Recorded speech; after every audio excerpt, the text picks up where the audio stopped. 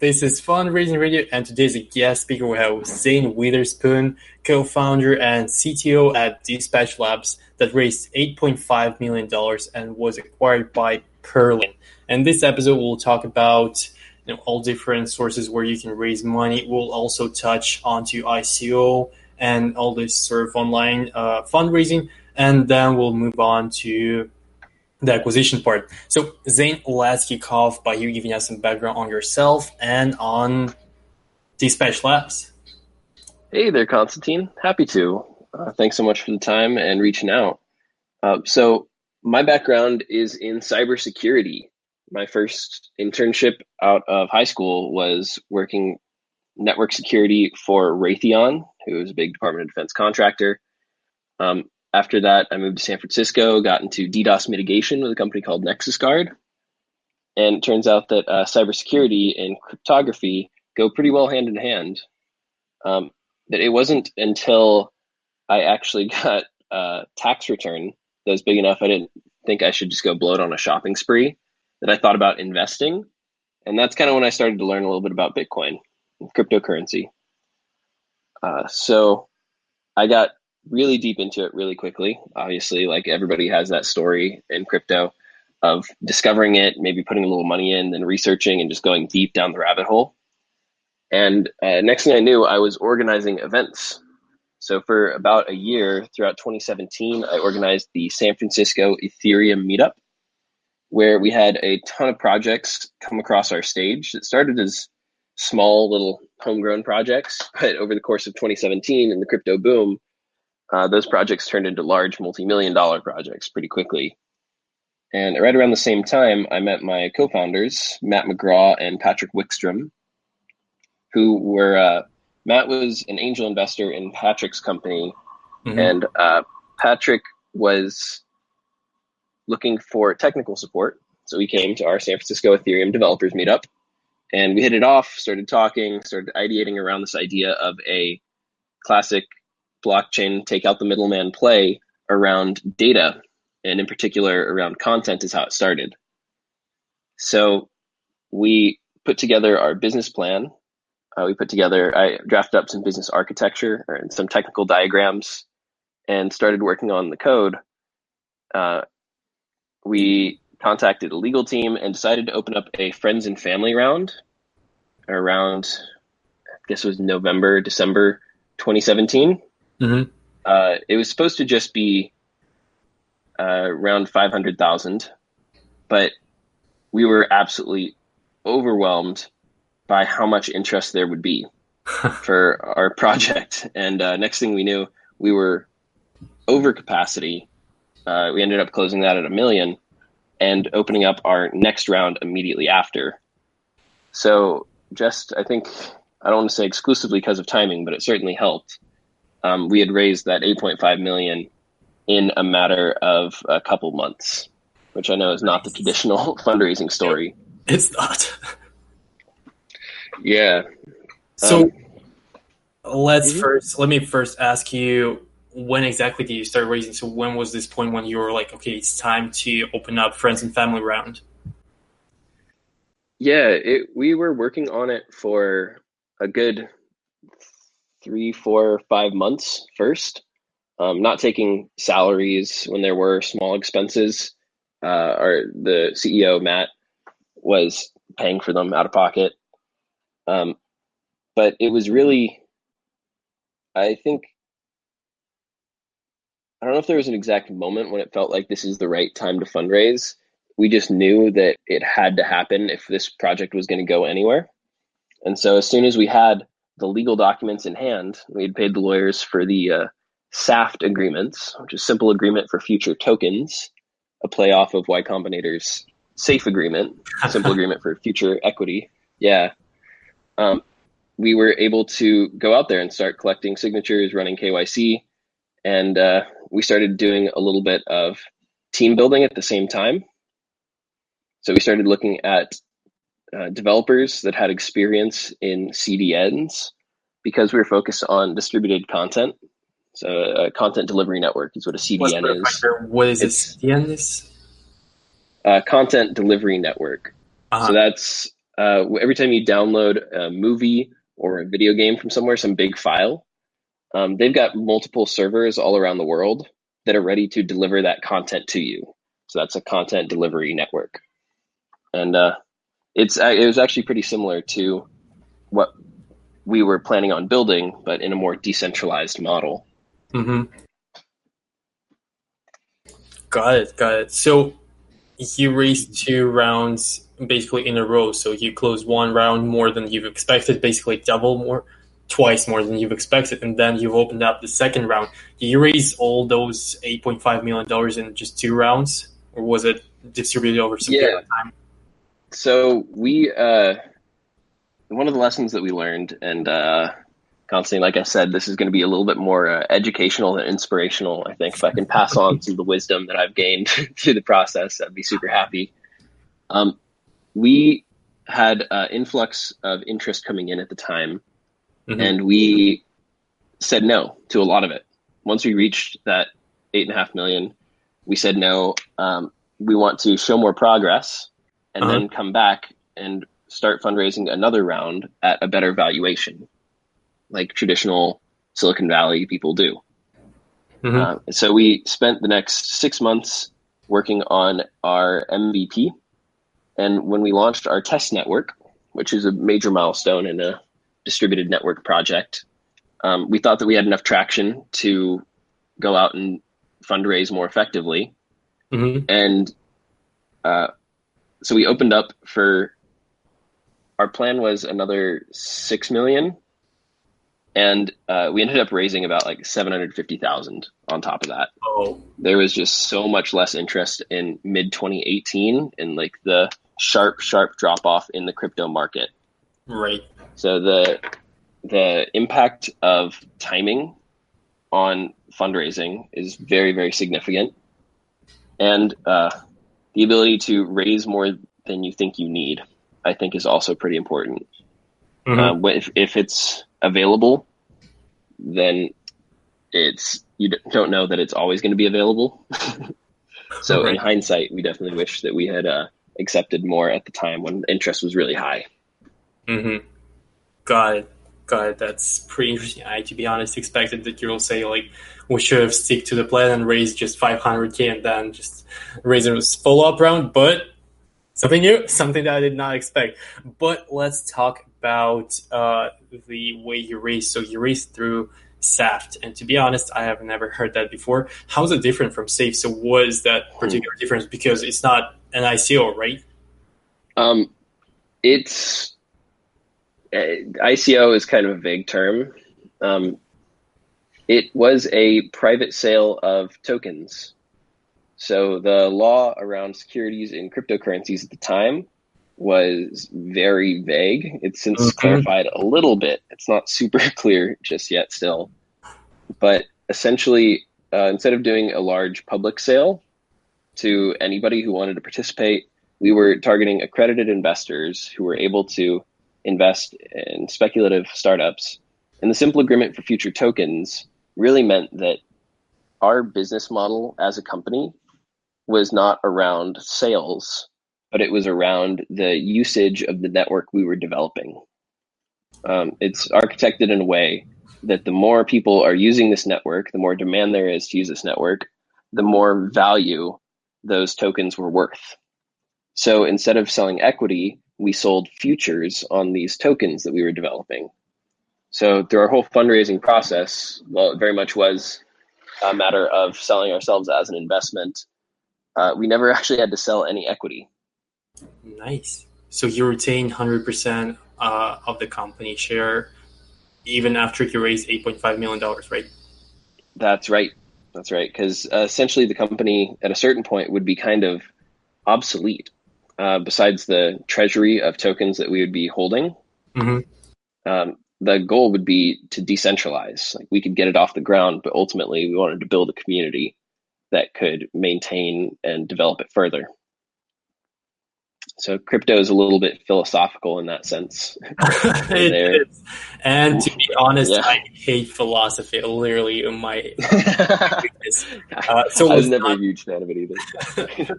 Let's not dive into that topic, but let's talk about thing that you mentioned, so you were targeting accredited investors. How were you doing this? How was it different from something that you call like a normal fundraising process? Were you actually looking for them on Crunchbase, or was it through some connections through that network that you had? How did you target those people? Yeah.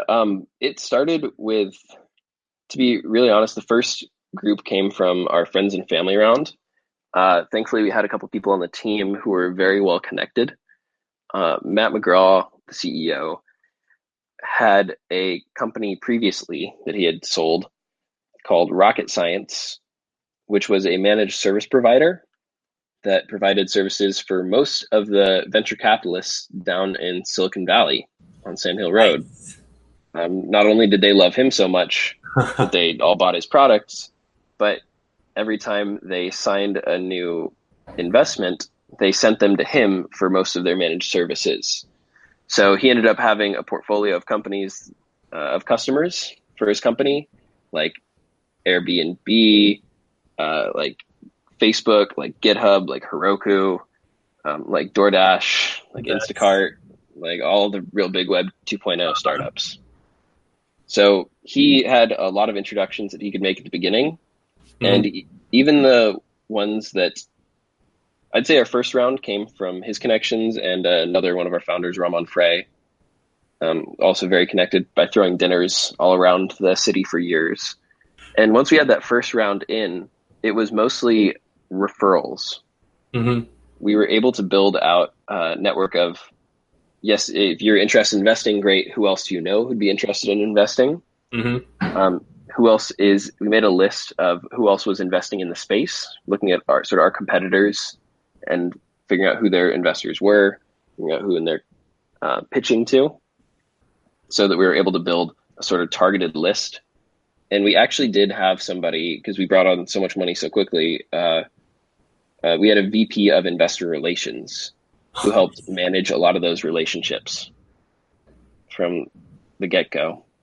So she was very instrumental in helping us find new connections, find new investors, and in making sure the relationships with the existing investors were strong.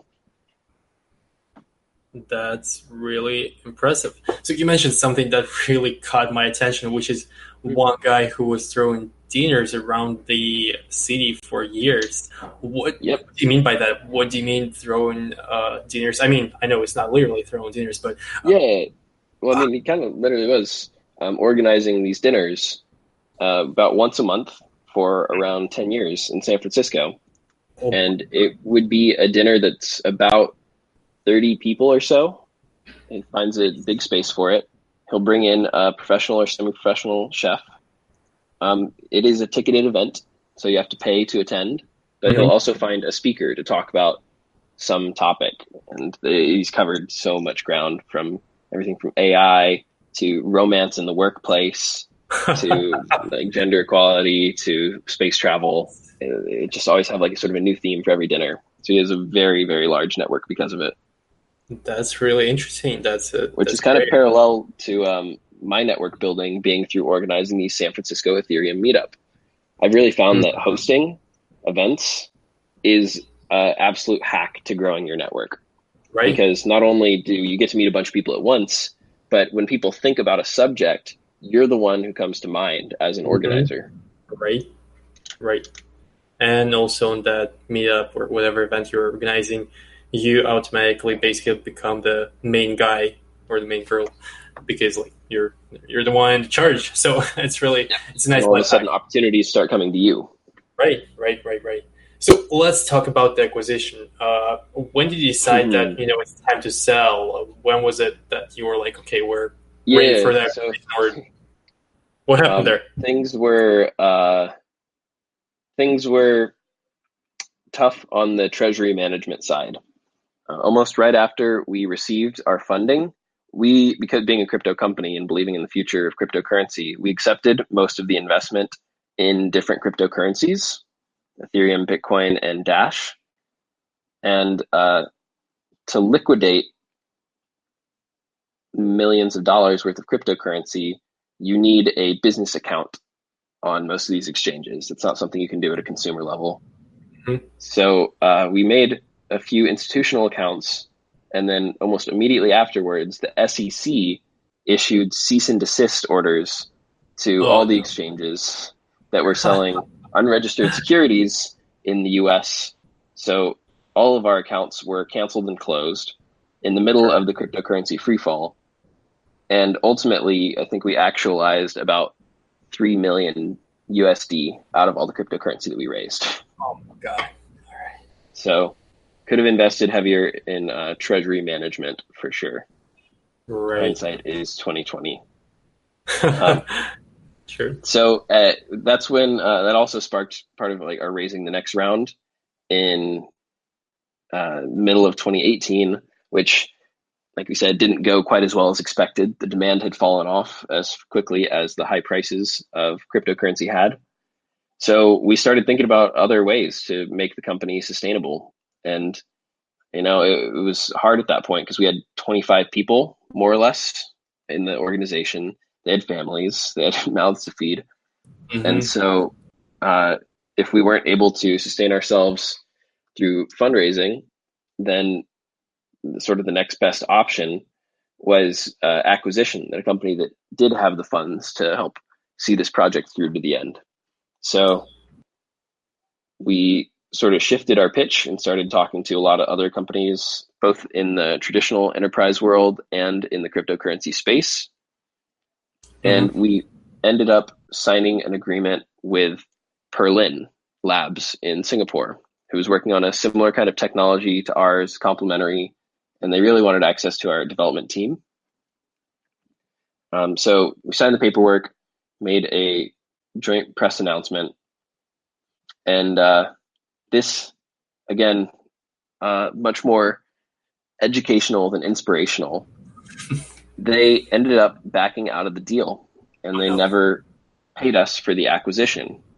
Post the public release, publicity announcement, most of the other interest in acquisition with the other conversations we were having had dropped off. So we were kind of left without a lot of options other than to pursue legal action in Singapore, which, for the amount of the acquisition, what it was, we decided wasn't worth it. So Mm-hmm. the technology is open sourced, and we got the mainnet launched in December of 2018. But in terms of business and utilization, pretty much everybody had to find other jobs. Oh And that was no. more or less the end of Dispatch. All right. That's a damn sad story. Come on. But it's And truly I mean, I'll add in a little bit more too that's come to light. I, okay. in hindsight, wish that we had been a little bit more selective when we had the demand for who was investing, because a lot of people have come forward, or a few investors have come forward and said, actually, it wasn't my money I was investing. I was investing these other people's money, Oh no. and now they're very upset, which is a tough situation, but it's caused a little bit more headache than we would have originally expected. So another lesson learned is that not only is it better to take smart money than dumb money, but dumb money can actually have a negative impact on your organization as well. Yep, it can, and that's a really sad story. But it's really educational. So thanks a lot for sharing it. So Yeah, and we all had a great time. I can't think of anybody at Dispatch who would say that it was a negative experience. It was a pretty phenomenal year and a half that we had, growing and then shrinking very quickly. Obviously, lots of lessons learned, and I think that we did have a pretty big impact on the space and shifting the way people were thinking about distributed data and distributed data nice. analytics in particular. That's, I think, one of the major benefits of working on a startup. You can have tons of fun. So that's good. It's true. You do not regret doing this. So my next question actually was successful founders as a source of capital and advice. For sure, you qualify as a successful founder. I will not take that away from you, but Thank you. do you still get some, do people ping into your LinkedIn, or do they try to shoot you an email, asking like, hey, can you review my project that's in cryptocurrency space, or are they trying to get you on board as an advisor or actually as a co-founder of something crypto related? Do they do this? Yeah. Being a CTO and managing a team of, we were around 13 engineers at our peak, has dramatically changed the course of my career in terms of headhunting and LinkedIn. Honestly, I'm so constantly bombarded on LinkedIn at this point. People trying to sell me managed services or overseas development, that it's very hard to get any signal through that noise at all.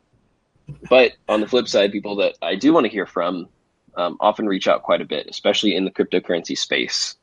I do advise for 3 or 4 companies. Nice. In the crypto space primarily. And there has been a whole lot of interest to work with me. So I'm definitely still interested in entrepreneurship. It's an itch that I just need to scratch. But in the meantime, if there are sort of gaps when I need to pay the rent, I'm very fortunate to be in a position now where I know my worth, and other people do as well. That's awesome. Now that's the happy ending. Now I like that. Before that I was getting really sad. Feeling bad for me? Yeah. No, I'm doing great. Awesome. That's great to hear. So you said that you get a lot of noise. I know that's a common practice for anyone who got acquired in any way, even if it's not like a very successful acquisition. You still get tons and tons of inbound emails from random people who you don't care about. So how should founders who really are not trying to sell you anything, they're just trying to get you on board as an advisor or just want you to take a look at their pitch deck, how should they approach you? I find email to be pretty effective. I before taking on a leadership role, I was a big fan of all the instant messenger platforms like Telegram and Facebook and Instagram Messenger and LinkedIn, Twitter DMs. But honestly, those are so public facing that reaching out to me via email is almost always going to get my attention. Right now, I'm working on a project called Fathom Privacy, which is still in line with the distributed data that I was working on at Dispatch. So if anyone wants to reach out to me and learn more, feel free to hit me at zane@fathomprivacy.com. Perfect. I will leave that email in the description of this episode. So if anyone wants to talk to Zane, hit him up there.